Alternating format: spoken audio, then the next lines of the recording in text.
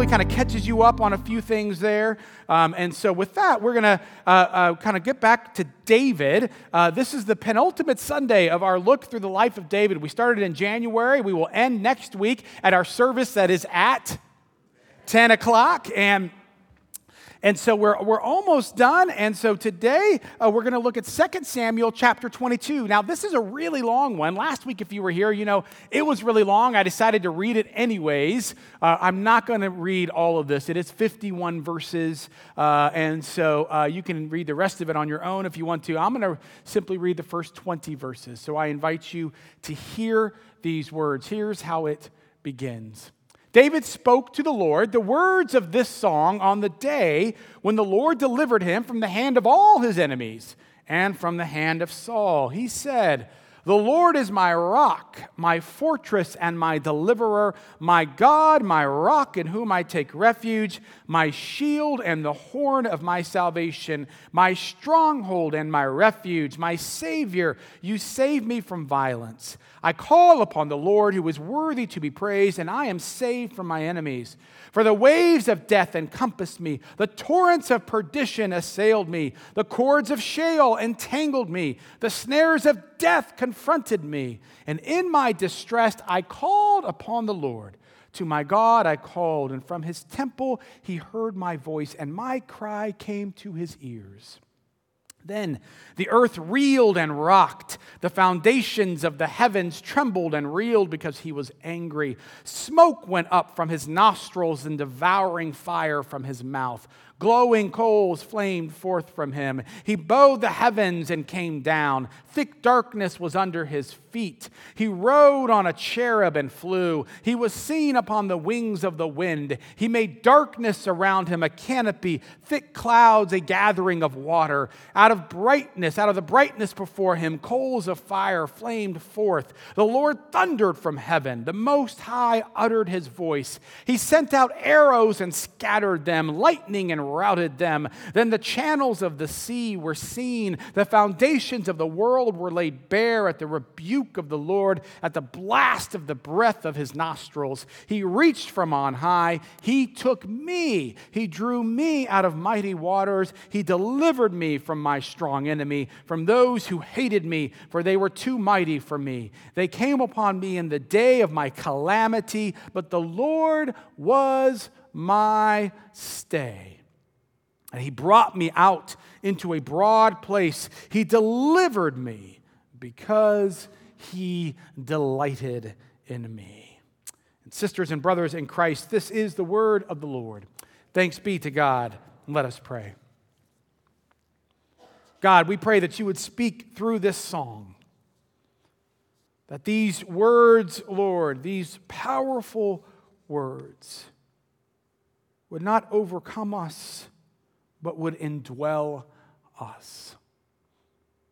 That in them, Lord, we would see you, and we would see our lives in you. And I pray, Lord, that the words of my mouth, the meditation of all of our hearts will be acceptable in your sight, O Lord, our strength and our Redeemer. Amen and amen. So a couple weeks ago, ZPCer Jim Cochran, who helps to co-teach along with Pastor Stan, one of our Sunday school classes, he emailed me to ask whether or not we were going to be looking at any more Psalms during this series on David, and he's teaching a class on Psalms right now, and I said to him, well, no, and yes. And the reason I said no to him was because of the fact that we really are just looking at 2 Samuel over these next couple of weeks, including last week. And today, obviously, we're looking at 2 Samuel 22. But yes, because of the fact that by and large, with just a few kind of small differences, 2 Samuel 22 is the same as Psalm 18. Did you know that? I have to admit, I said I wouldn't admit this on live stream. I don't think I even knew that. I didn't realize that here we have the same thing twice. And you can go back, you can look at it right now if you want to, but Psalm 18 and 2 Samuel 22, virtually the exact same.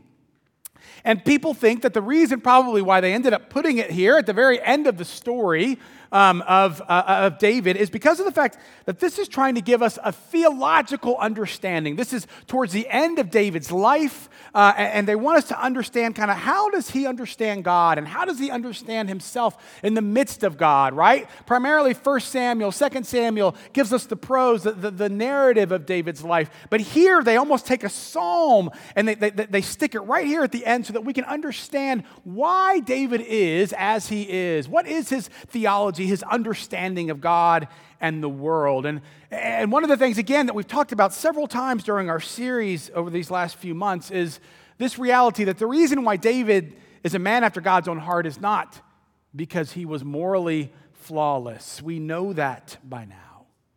But it's because, as we've said many times, he was always dealing with God. What does that mean? Well, another way to say this is I think that David always understood, he didn't always follow God, but he always understood that his life was ultimately found in the life of God. I was thinking about that. An image that I kind of had is, we've talked a little bit about the tapestry of God and the tapestry of God's kingdom, or we could say the tapestry of God's story. And if it's like a timeline, you can kind of see each of our lives and kind of follow it back. But I also want us to picture kind of, if God's story is more like a river, right? And you see this river of God, and David had his own life, his own river, but what David understood is that his life, when he would flourish the most was when he would not wait and see if God's river would come over, but when he would dive in with his whole body, his whole life, when he would dive into this story of God. David was really remarkably good at not dichotomizing his life from God's life. Oftentimes we wrestle with that. We have church life and then we have the quote real world, or we have our faith life and then we have our business life and our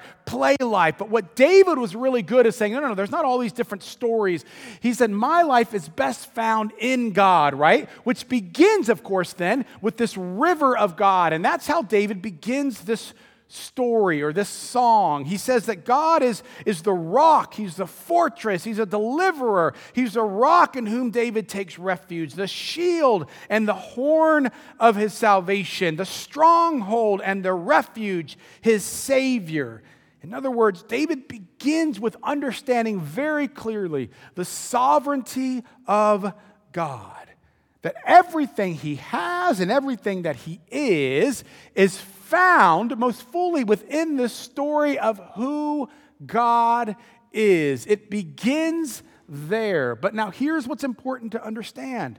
Is that this isn't a river in which God is just happy to have his story just kind of go on without us. Rather, God desires us to find our story in him, which is why God listens to us.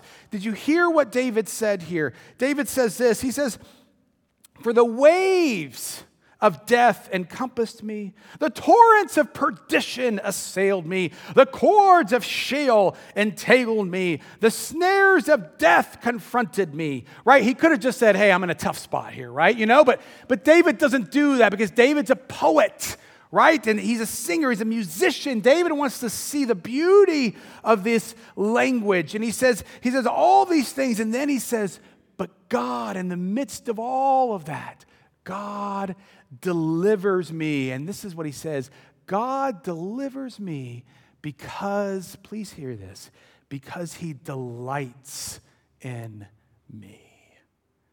Now, I want to take just a moment to take a brief detour. As I was reading over this psalm, as I was reading over this 2 Samuel commentaries, things like this, I don't know, maybe I missed it, but I don't ever remember anyone spotlighting this part of it. And I'll be honest with you, I didn't even think about it until yesterday afternoon. It's not really even written in my notes here. I was amazed at how quickly I went past that, but I don't want to go past that. I want to stop right here for a moment, and I want to say this again. The reason why God delivers him is because God delights in David. Do you know this? Do you believe that God delights in you? Do you know that? We tend to go past that, right? We tend to say, I do as well. Okay, what do I need to do for God? What can I do for God? What can I do? What's wrong? What can I confess? What can all these? And all those things are fine. But it always begins with this. God could have just sat there in his own river, his own story, his own life, but God wanted us to be a part of it. And do you know why? Because God delights in you. I hate it when preachers do this, but I'm going to do it to you anyways. I want us all, when I count to 3, I want you to say this, and I want you to say it, and I want you to think this to be true. I want you to say, when I count to 3, God delights in me. Are you ready? 1, 2, 3. God delights in me. That is a beautiful thing. God delights in you. I focused on this so much, I can't remember where else I'm going to go. It doesn't matter. God delights in you. But now here's the thing. What David realizes is that that's wonderful, and he's in this stream, but there's another part of this that comes out here as well, which is that we also have this great gift, which is that we get to participate in this as well. It's not like we are just floating down this river, right? It's a little bit like a lazy river. Do you guys love a lazy river? I think a lazy river is a gift from the Almighty. And I love the lazy river. And when you're just kind of floating down, that's fine, right? But if you ever kind of hopped off it and you try to go back and try to find where your people are, it can be kind of hard actually, right? Even though it's kind of, quote, lazy, it can be hard to go against the stream. But then when you turn around, you can just jump up a little bit, and all of a sudden you're down 5 or 10 feet, and you jump a little bit, and it's amazing, right? This is the way that you can participate in the lazy river, right? I think that what David understands this as well is that when he's in this story, he also gets to participate in it. And when he's doing so, do you know what he feels like? He feels like this. He says this in verse 30. I didn't read it, so you'll have to just bear with it. He says this. He says, by God, I can outrun a troop, a military troop. I can run faster than a military troop. And by God, he says, I can leap over a wall. You get this sense that when David knows that he's participating in the story of God, there is nothing that can stop him. He's just jumping, and he can feel it, right? And it continues to go on. He says, you know what? God opens up wide my way. And then he goes on, he says, and my feet can be secure even up on the heights. Now, I want to stop there for just a moment. When we were in Israel this past summer, we were at this waterfall, and it was beautiful. I don't know why I keep saying this summer. It wasn't this summer. It was February. And there was this waterfall, and it was warm. Maybe it felt like summer. And there was this waterfall, and we were looking up at these cliffs, and Jeff Carroll is kind of our tour guide. He's like, there are these deer. They're called ibex. They can just kind of hop down these cliffs like no problem. And I thought to myself, no, they can't. Because, these were really sheer cliffs. It was remarkable, these cliffs. I was like, if there's an ibex, this thing is going to die. There's no question about it. And so I have a picture of the ibex right here. Someone gave me, you could tell they're pretty camouflaged. Can you see it there? Look at those hoofs. They're hard. How could they do that, right? But almost as if, he had hired these ibex to do this. Right about the time he talked about that, all of a sudden they came down. Now, I have a video of it. Now the video it's pretty good, but it doesn't show the most difficult part. But I at least want you to see a little bit of what I'm talking about. Go ahead, Rachel. We can see that. And you see him, look at him just kind of running down this thing, right? But up above that, even more so, the cliffs were incredibly just vertical. It was remarkable. And the thing is, not only do they go down, they so often go with great grace, right? So you'll see this one, I think it's going to hop up, and it's just kind of hey, no problem, and it just kind of springs up no problem, right? And there were not even any carcasses down at the bottom.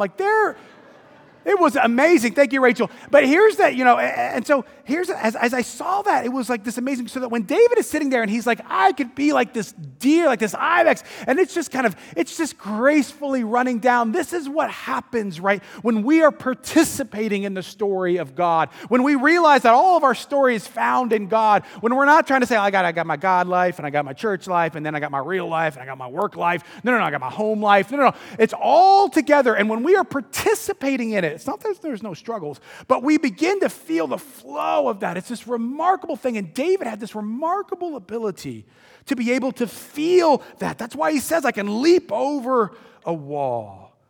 Now, how is David able to do this? It's a great question. Eugene Peterson says that David's able to do this because he has such a pervasive, a saturated view of God, that he sees God wherever he goes.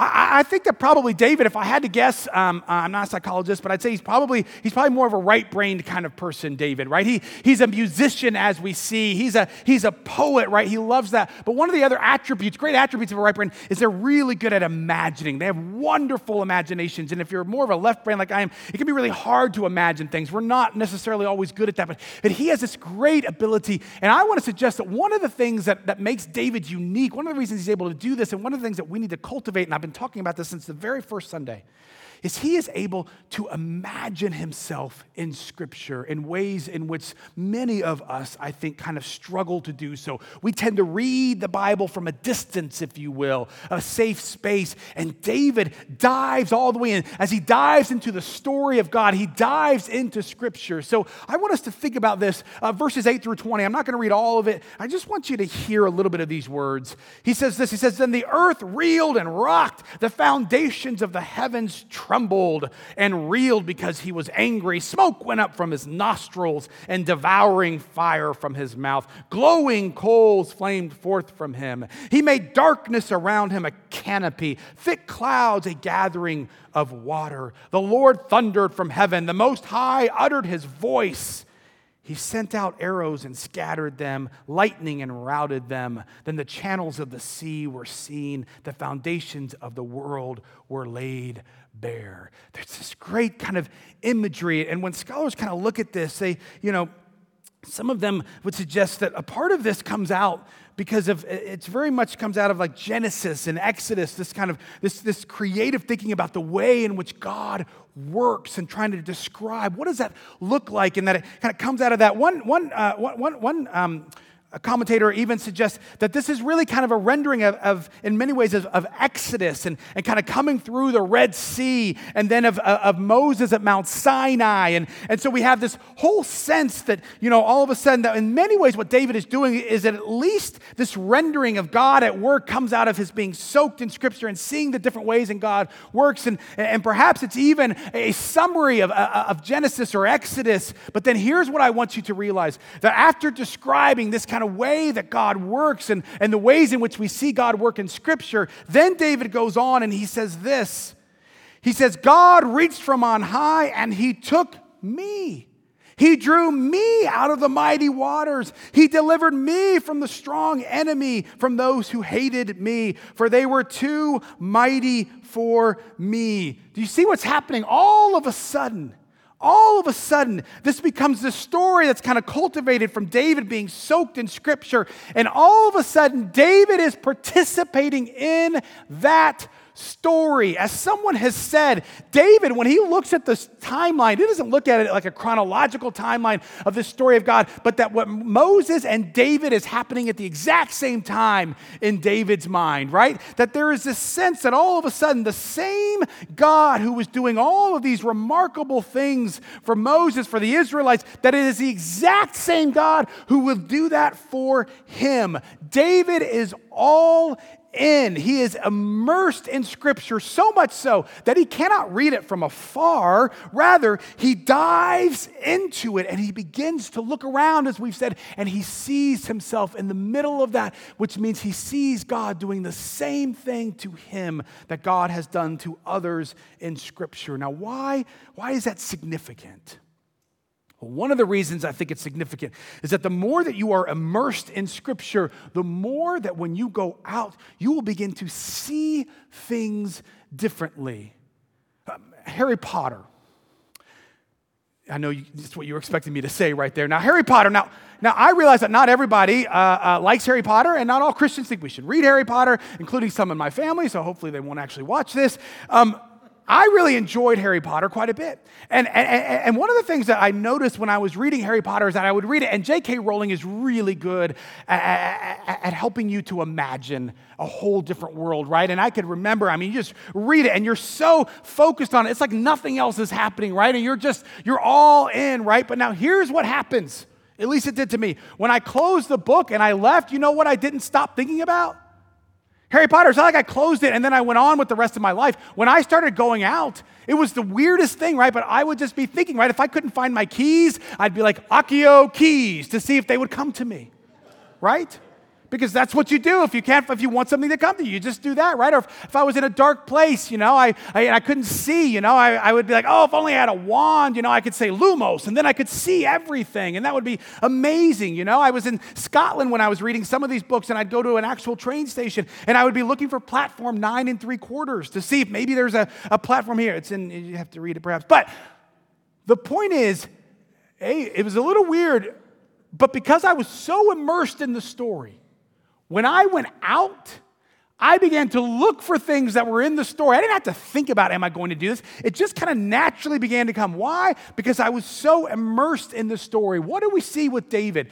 David is so immersed in Scripture that when he goes out, do you know what he begins to see? He begins to see God. What do I mean?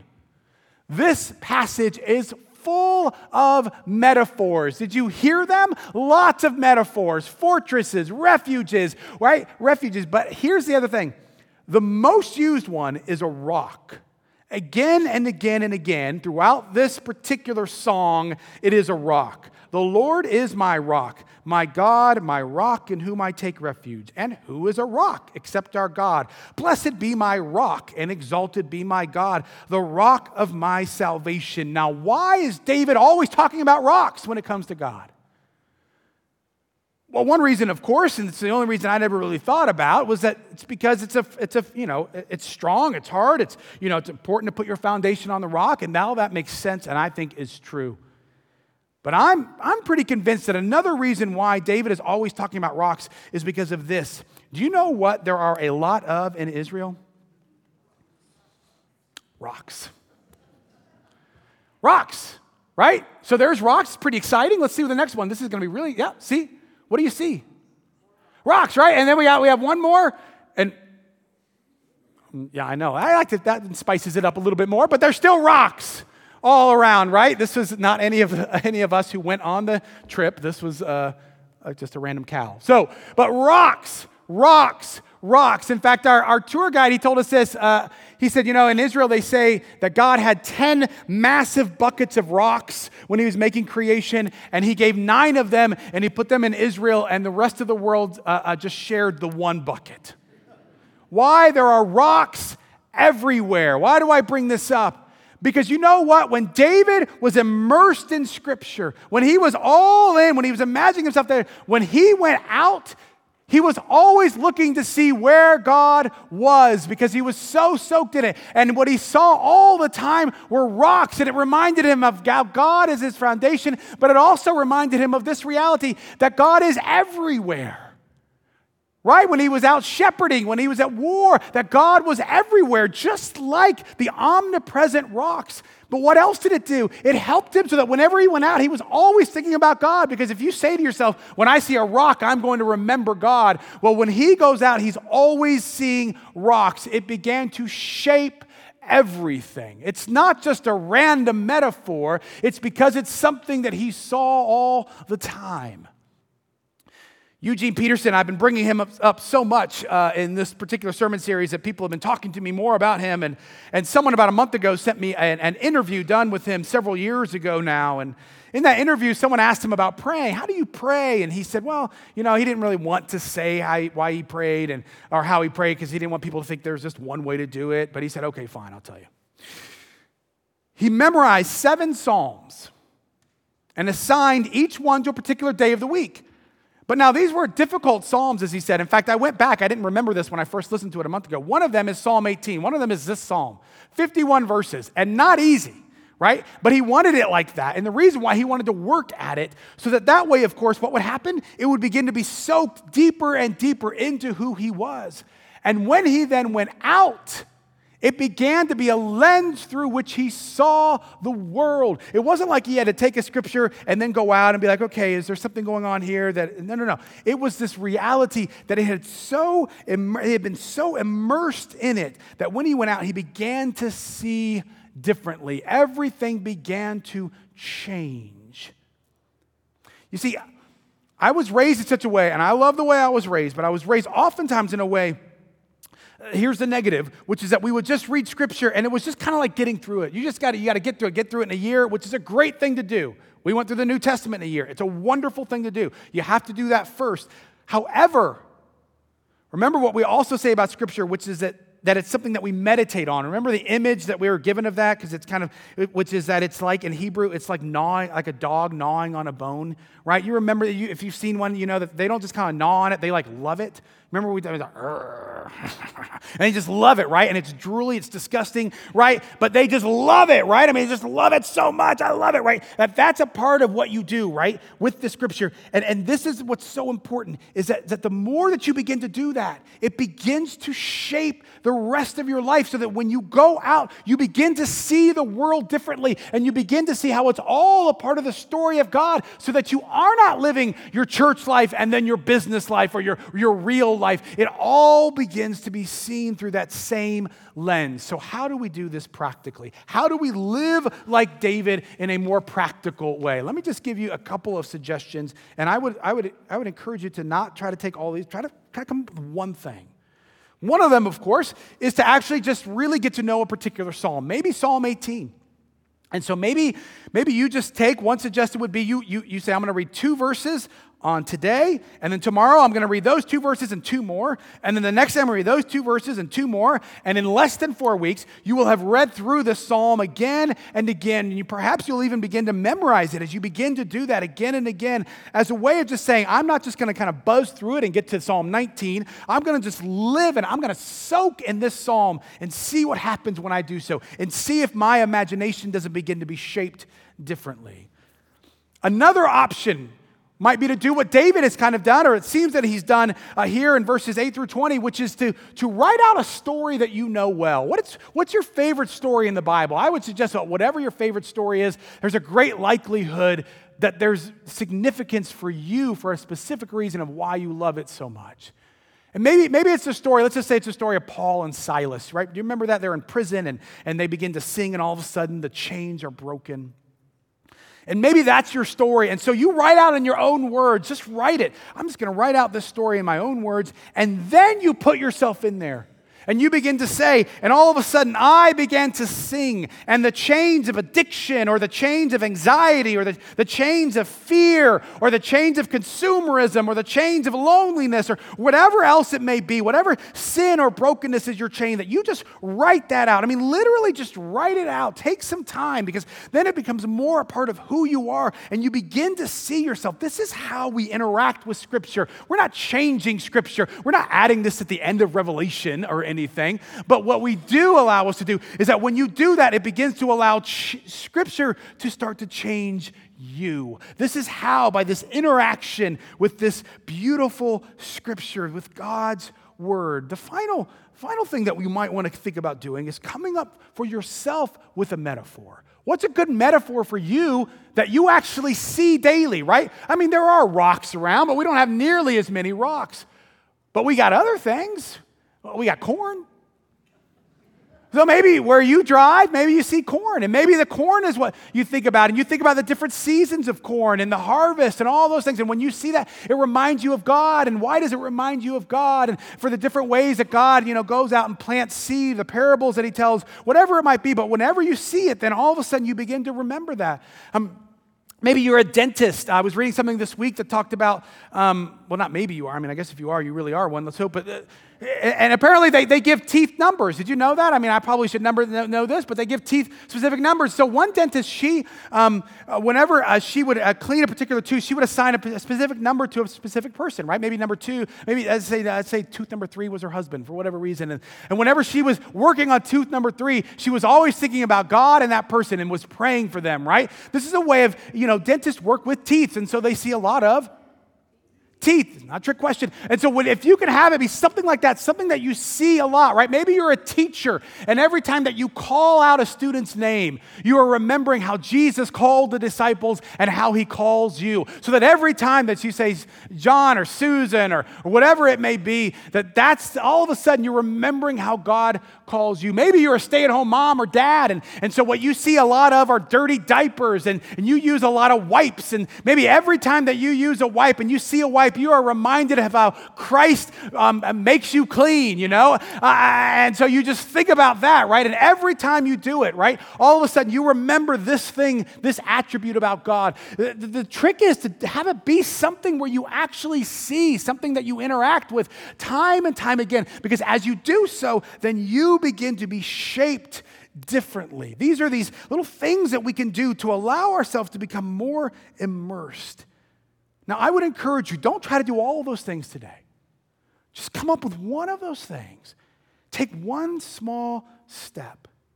Because each step that we take gets us closer and deeper into this river, into the story of God. And the more steps we take, the more likely we are to begin to realize and discern and believe that we can, with these steps, at some point, even leap over a wall.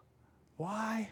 Because we are a part of the story of God, a God who delights in each and every one of us. For God's glory and for His glory alone. Amen? Amen. Let's pray. God, we know how to read your scripture. But the question I think that perhaps we need to wrestle with is, how do we allow scripture to read us?